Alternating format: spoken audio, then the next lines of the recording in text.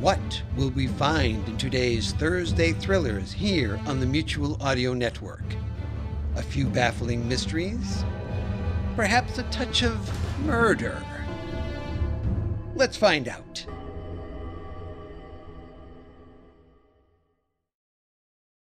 The following audio drama is rated PG for parental guidance recommended.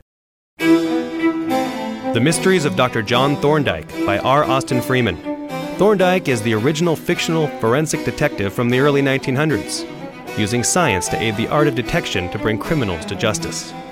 This time presenting The Message from the Deep Sea, adapted for radio by Heather Elliott. So, Jervis, what do you think of the London hospital? Quite remarkable, Thorndyke. It was an excellent education to see the variety of patients. Dr. Thorndyke, wait a moment. Hart, what's the matter? I've just been sent for to a case of murder. Would you mind looking at it for me, sir? It's my first case, and I feel rather nervous. Of course we'll come, Hart. It's been a while since you were in my classes, Hart. Have you started a practice here? No, sir. I'm an assistant to Dr. Davidson, the police surgeon, but he's out just now. She's in there. What was that, ma'am? I couldn't understand you. She's in there, the back room. Thank you, Mrs. Mrs. Goldstein, I own this house. Just wait out here, Mrs. Goldstein, and the doctors and I will examine the room. Anything interesting along the flight of stairs? I saw you examining them carefully. I don't quite know yet. Let's look at the body first. Now, Dr. Hart, tell me what you see.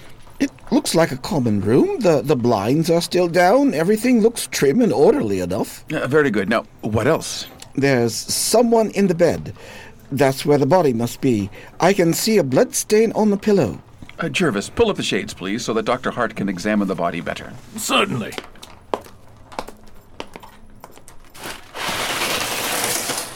Good heavens, the poor girl! Let's see what sort of wound all this blood came from. Her neck is almost cut in half. Savagely done, yes, but almost merciful. She must have died without even waking up. The brute! The infernal, cowardly brute! He shall hang! We're here to find who did this, Hart. Now get out your notebook and start noting your own personal observations. What is it you found on a pillow, Thorndyke? This. What do you make of it, Jervis? Silver sand? I don't understand how sand could have gotten spread all over her pillow. I don't know either. Let me collect this sample into a seed envelope and we can consider the explanation later. Good heavens, sir!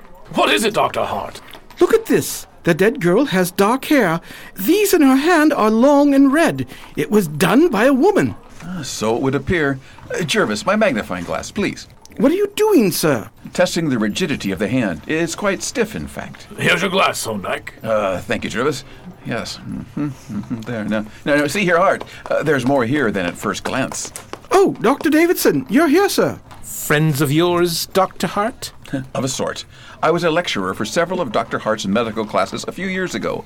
I am Dr. John Thorndyke. We've only touched the covers of the bed to see the death wound and placed the thermometer on the body to determine the time of death. Thank you, Hart. You may leave now. Well, Dr. Thorndyke, your legal permission to be associated with this case needs to come from the police inspector over here. My assistant was not authorized to call in outsiders. Excuse me. That thermometer should be ready to take a reading, Inspector Harris. How long ago was the time of death, Dr. Thorndyke? About 10 hours, I should say. That fixes it at 2 o'clock this morning. What's that, Dr. Davidson? Take a look at this hair in her hand. My word! A woman, eh? She must have been a tough customer. A woman murderer would account for that box by the head of the bed, with an hassock stood on top of it. She had to stand over them to reach over, but she couldn't have been very tall. She must have been mighty strong, though. Why, she has nearly cut the poor wench's head off. Oh, there's sand on the pillow. How can that have got there? Sand? Are you sure? Look at this, then. This case is nearly solved. Detective Bates, when did you arrive? Only a moment ago. I let myself in to have a look around while you were talking. Detective Bates, why do you say it's nearly solved? It's a simple matter, after all. There's a bowl of sand soap on the washstand, and the basin is full of blood-stained water. Yes, go on, Detective. You see, she must have washed the blood off of her hands and knife, and then used the sand soap. Then while she was drying her hands, she stood over the head of the bed and let the sand fall on the pillow.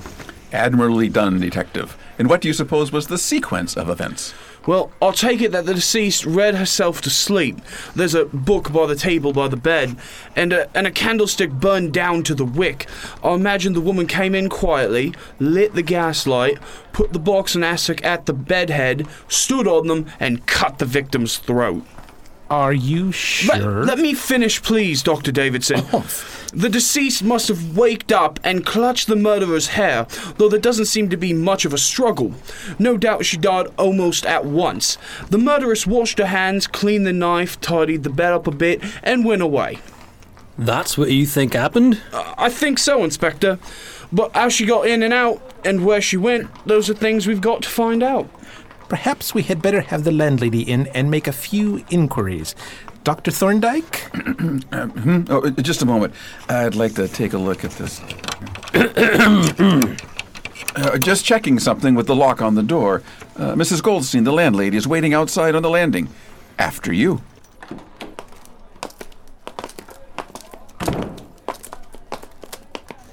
Now, Mrs. Goldstein, I want you to tell us about the girl. What was her name? Minna Adler. A nice German girl who came from Bremen a few years ago. She was a waitress and a good, quiet, hard-working girl. When did you discover what happened? About 11 o'clock in this morning. I thought she had gone to work as usual, but my husband noticed her blind was still down. So I went up and knocked, and when I got no answer, I opened the door and went in, and I saw... Then her door was unlocked. Did she usually lock it? I think so. The key was always inside. And the street door?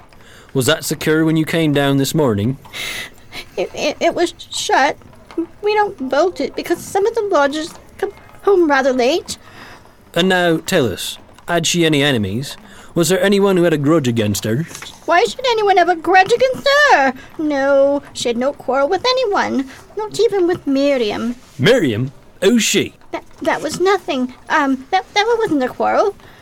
Just a little unpleasantness, I suppose? Just a little foolishness about a young man. That was all. Miriam was a little jealous, but it was nothing. No, of course. We all know that young women are apt to, running around. Miriam? Red hair. Short, powerful build. I need to get that hair.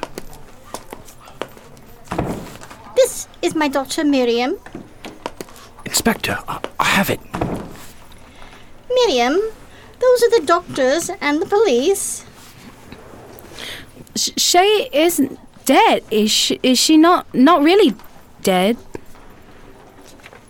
Thorndyke, don't you think... Oh, where'd he disappear to? Ah, downstairs. Excuse me a moment. Thorndyke, what are you wrapping up in that cigarette paper? I'll show you later, Jervis.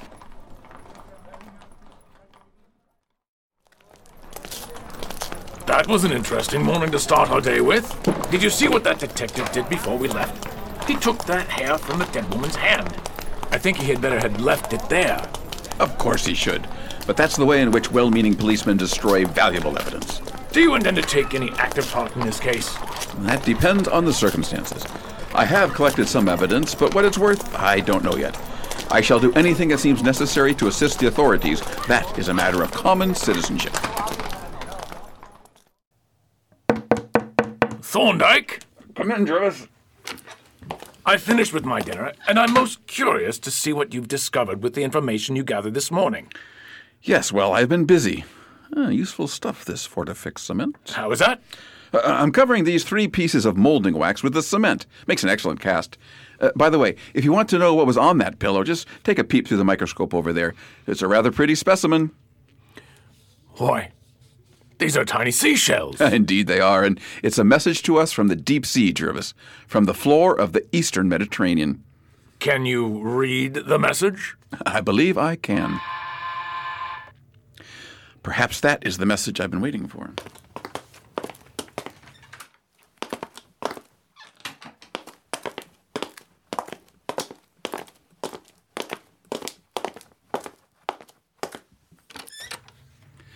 Here we are. What message have you got, Thorndyke? It's from Mrs. Goldstein. Oh, and I brought the post with me. Here's a blue official envelope that came addressed to you.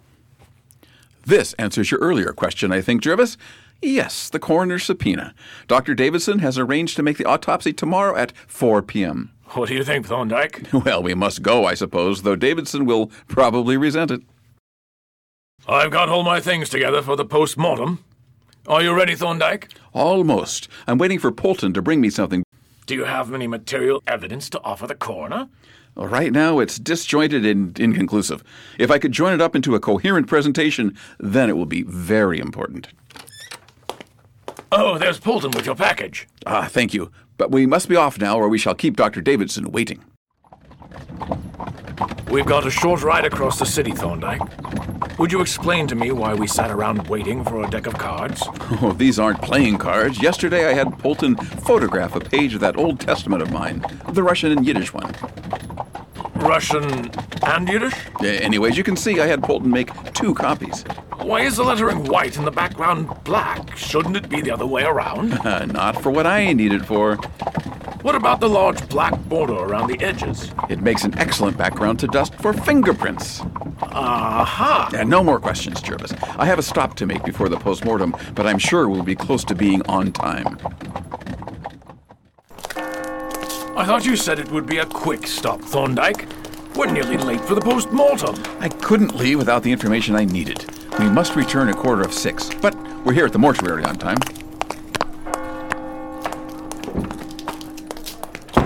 There you are, Dr. Davidson. Sorry I couldn't wait, but a postmortem is a mere farce in a case like this. You've seen all that there was to see. However, there is the body. Dr. Hart hasn't closed it up yet. Now I must be off. Have a good afternoon. I must apologize for Dr. Davidson, sir. Oh, you needn't worry about it, Hart. You didn't supply him with manners. I won't be long. Just have to verify 1 or 2 points. Might I ask what we are doing now? We've been wandering around this section of town for nearly 2 hours. Is it something to do with that lady you spoke with this morning on the way to the mortuary? Indeed it is, Jervis. Now, where did I put those photographs? Here we are. Careful. Watch where you're stepping. You're blocking the doorway. Excuse me, I live here. Oh, I'm sorry. I don't mean to be rude, but by any chance, can you understand Yiddish? Why do you ask? I've just had these 2 photographs of lettering given to me. One is Greek, I think, and one is Yiddish, but I have forgotten which is which. Let me see them. Here you are. This one is Yiddish and the other one is Russian, not Greek. Thank you so much. I'm greatly obliged to you for your kind... Splendid. He held the pictures exactly the way I hoped. We shall get beautiful fingerprints off of these. That man has a very memorable face. Marked from smallpox, I'm sure. Who was he? I've never seen him before. That wasn't a chance encounter, was it? And I know you did not forget which photograph was which.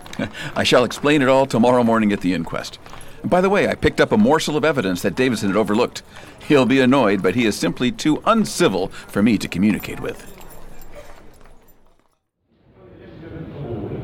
Dr. Thorndyke, Dr. Jervis, you're late. Terribly sorry, Hart. Have we missed much? Very little. Mrs. Goldstein just finished her testimony, and we're waiting for the next witness to come forward. What do you think of the attendance today? The jury appears to be mainly honest working men. I personally know Miriam Goldstein's defense lawyer. There's a fair amount of reporters and a good show of the general public. Yes, the case is well represented. Thorndyke, that man you talked with yesterday about the photographs, he's here. That's good. Quiet in the room, please. Miss Silva, please state your acquaintance with the deceased. We worked together for a long time at the Empire Restaurant in Fenchurch Street, and we both lived in the same house. She was my most intimate friend. Had she, as far as you know, any enemies, any persons who bore a grudge against her and were like to do her an injury? Yes, Miriam Goldstein was her enemy. She hated her. And how do you know that Miriam Goldstein hated the deceased? She made no secret of it. They had a violent quarrel about Moses Cohen. He and Miriam were sweethearts before Minna came to lodge here 3 months ago. Moses took a fancy to Minna, and she encouraged it, even though Paul Petrovsky was her own sweetheart. Finally, Moses broke off with Miriam, and he and Minna became engaged. Miriam was furious and complained to Minna, but Minna only laughed and told her she could have Paul instead. And what did Miriam say to that? She was furious. Moses is smart and good-looking, but Paul isn't much to look at. Besides, Miriam doesn't like him. He had been rude to her, so she made her father turn him out of the house. It was just after that the trouble came. The trouble?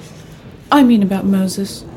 Miriam is a very passionate girl, and she was furiously jealous of Minna, so when Paul annoyed her by taunting her about Moses Cohen and Minna, she lost her temper and said dreadful things about both of them.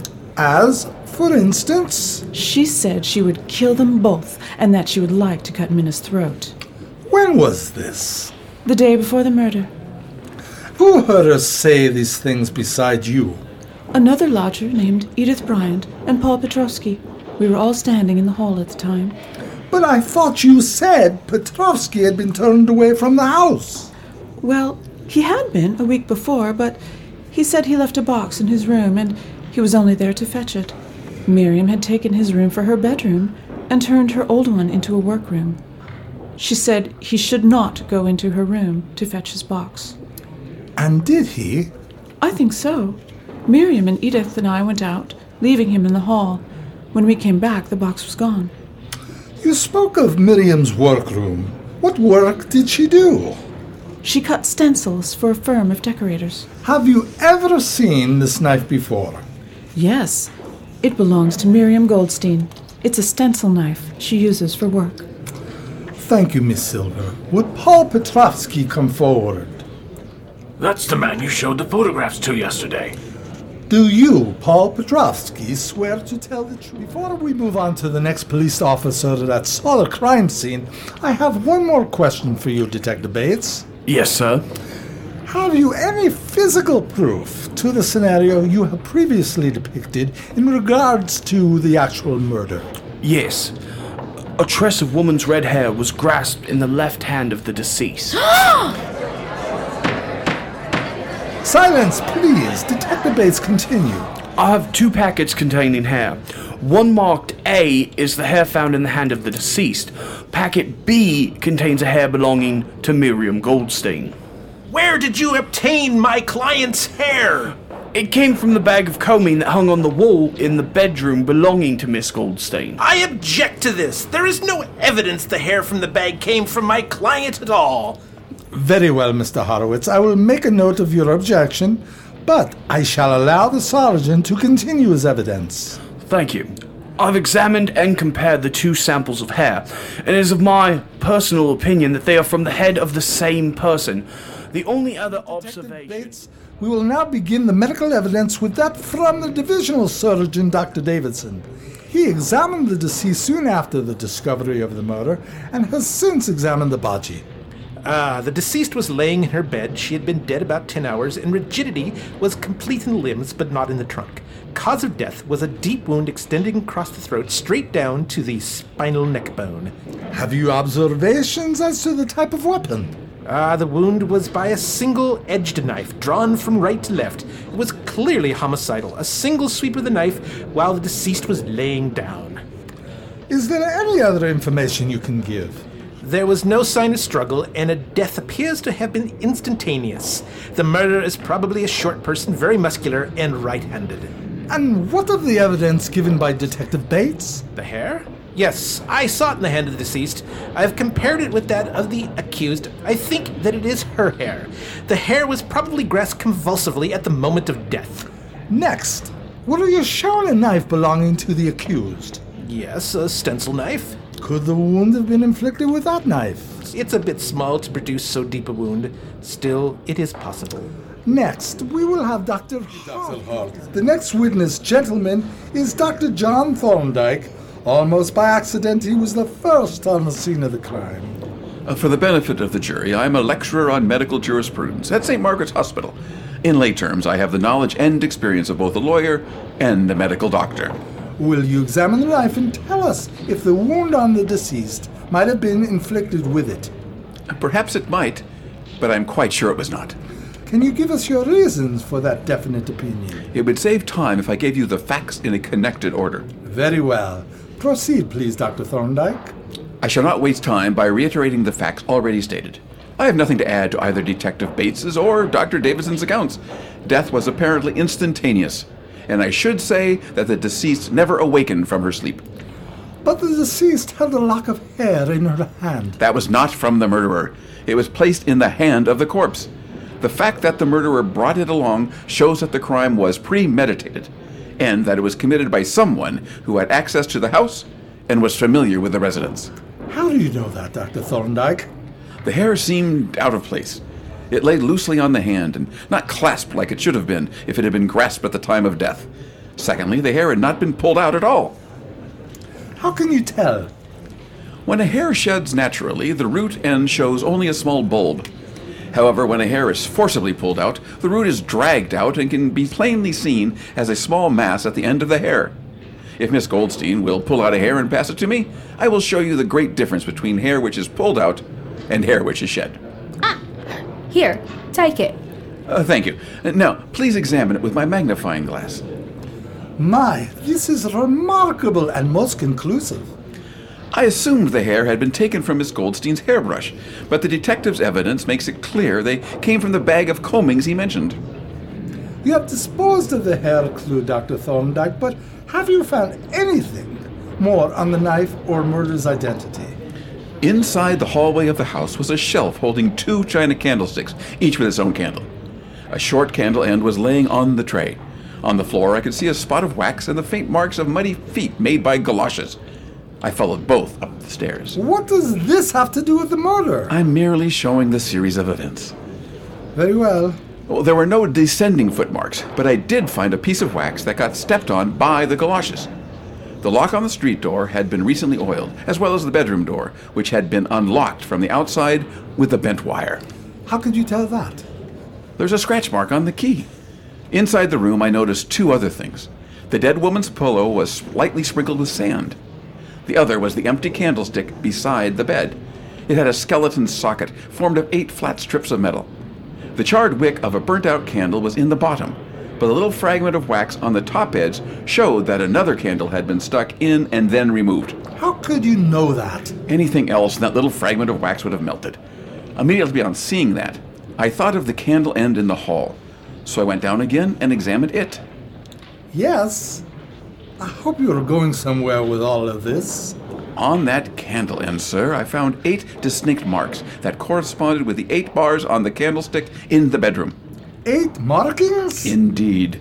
This candle end had been carried by someone in their right hand, for the soft wax had taken clear impressions of a right thumb and forefinger. How did you determine which hand was used? The size and position of the finger imprints. I took 3 molds of the candle end in molding wax, and from those molds I have made cement casts, which clearly show both the fingerprints and the marks of the candlestick.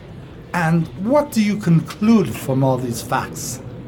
I believe that at about 1:45 on the morning of the crime, a man entered the house by means of a latchkey. How do you establish the time, Dr. Thorndyke? It rained that morning from 1:30 to 1:45, this being the only rain in the past fortnight, and the fact that the murder was committed about 2 o'clock. Very well. The man lit a wax match in the hall and another halfway up the stairs. He found the bedroom door locked and turned the key from the outside with a bent wire. He entered, lit the candle, placed the box and hassock by the bed, murdered his victim, washed his hands and knife, took the candle end from the socket, and went downstairs. There he blew out the candle and dropped it into the tray. That sounds plausible enough. Now the last clue we have is the sand found on the pillow. I took a little of it and examined it under the microscope, and it turned out to be deep-sea sand from the eastern Mediterranean. How do you reach that conclusion? Sand is sand, is it not? Oh, certainly not. And this wasn't just sand. It was mixed with minute shells called foraminifera. One of the tiny shells happened to belong to a species which is only found in the Mediterranean. This is very remarkable. How on earth could deep-sea sand have got onto this woman's pillow? Sand of this kind is contained in considerable quantities in Turkish sponges, and the warehouse workers are covered in sand. If a worker had committed the crime, then we might have been able to... Then the sand could have fallen from his clothing. Exactly. To establish the identity of the person, I sent a message to Mrs. Goldstein for a list of all the persons acquainted with the deceased, with their addresses and occupations. In that list was a man who worked as a packer in a wholesale sponge warehouse. Who is this person? Tell us. I wanted to be sure that the 2 sets of fingerprints matched, so I prepared 2 mounted photographs and met the man at his door. I simply asked if he would examine the photographs for me. He did, holding each one between his thumb and index finger. Ingenious. If you would look at my casts and compare them with the other evidence. Petrovsky! I will kill you, Dr. Thorndyke. Oh, no, you don't. You got a knife! Oh, try to kill him. Inspector, please hand that knife to the coroner. Will you please examine it, sir, and tell me if there is a notch in the end, near the point? Yes, there is. Have you seen this knife before, Doctor? No, I haven't. When I examined the body, I found embedded in the bone of the spine a small particle of steel. Here it is in this little envelope. I believe it will match the notch in the knife Paul Petrovsky just pulled on Detective Bates. Let me see it. By heaven, Dr. Thorndyke, it fits exactly. Officers, arrest Paul Petrovsky for the murder of Minna Adler. I can't believe it, Dr. Thorndyke. You've done it again. Nothing at all, my boy. I just had to take the time to understand the message from the deep sea. The Mysteries of Dr. John Thorndyke, written by R. Austin Freeman, adapted for radio by Heather Elliott. In the cast were Dave Johnson as Dr. John Thorndyke, Roy Nessel as Jervis, David Van Meer as Dr. Hart, Brad Hendricks as Inspector Harris, Stuardo Glasser as the coroner, Edward Romero as Detective Constable Bates, Claudia Cimini as Karen Silver, Joanna Bruno as Mrs. Goldstein. Other parts played by members of the cast. I'm your announcer, Jason Lind. Edited by Jay Charles. Recording engineer, Alex Westcott. Production assistant, Shariah Level. Produced by Joseph C. McGuire. Recorded at KSVR Studios. This is a Radio Theater Project presentation.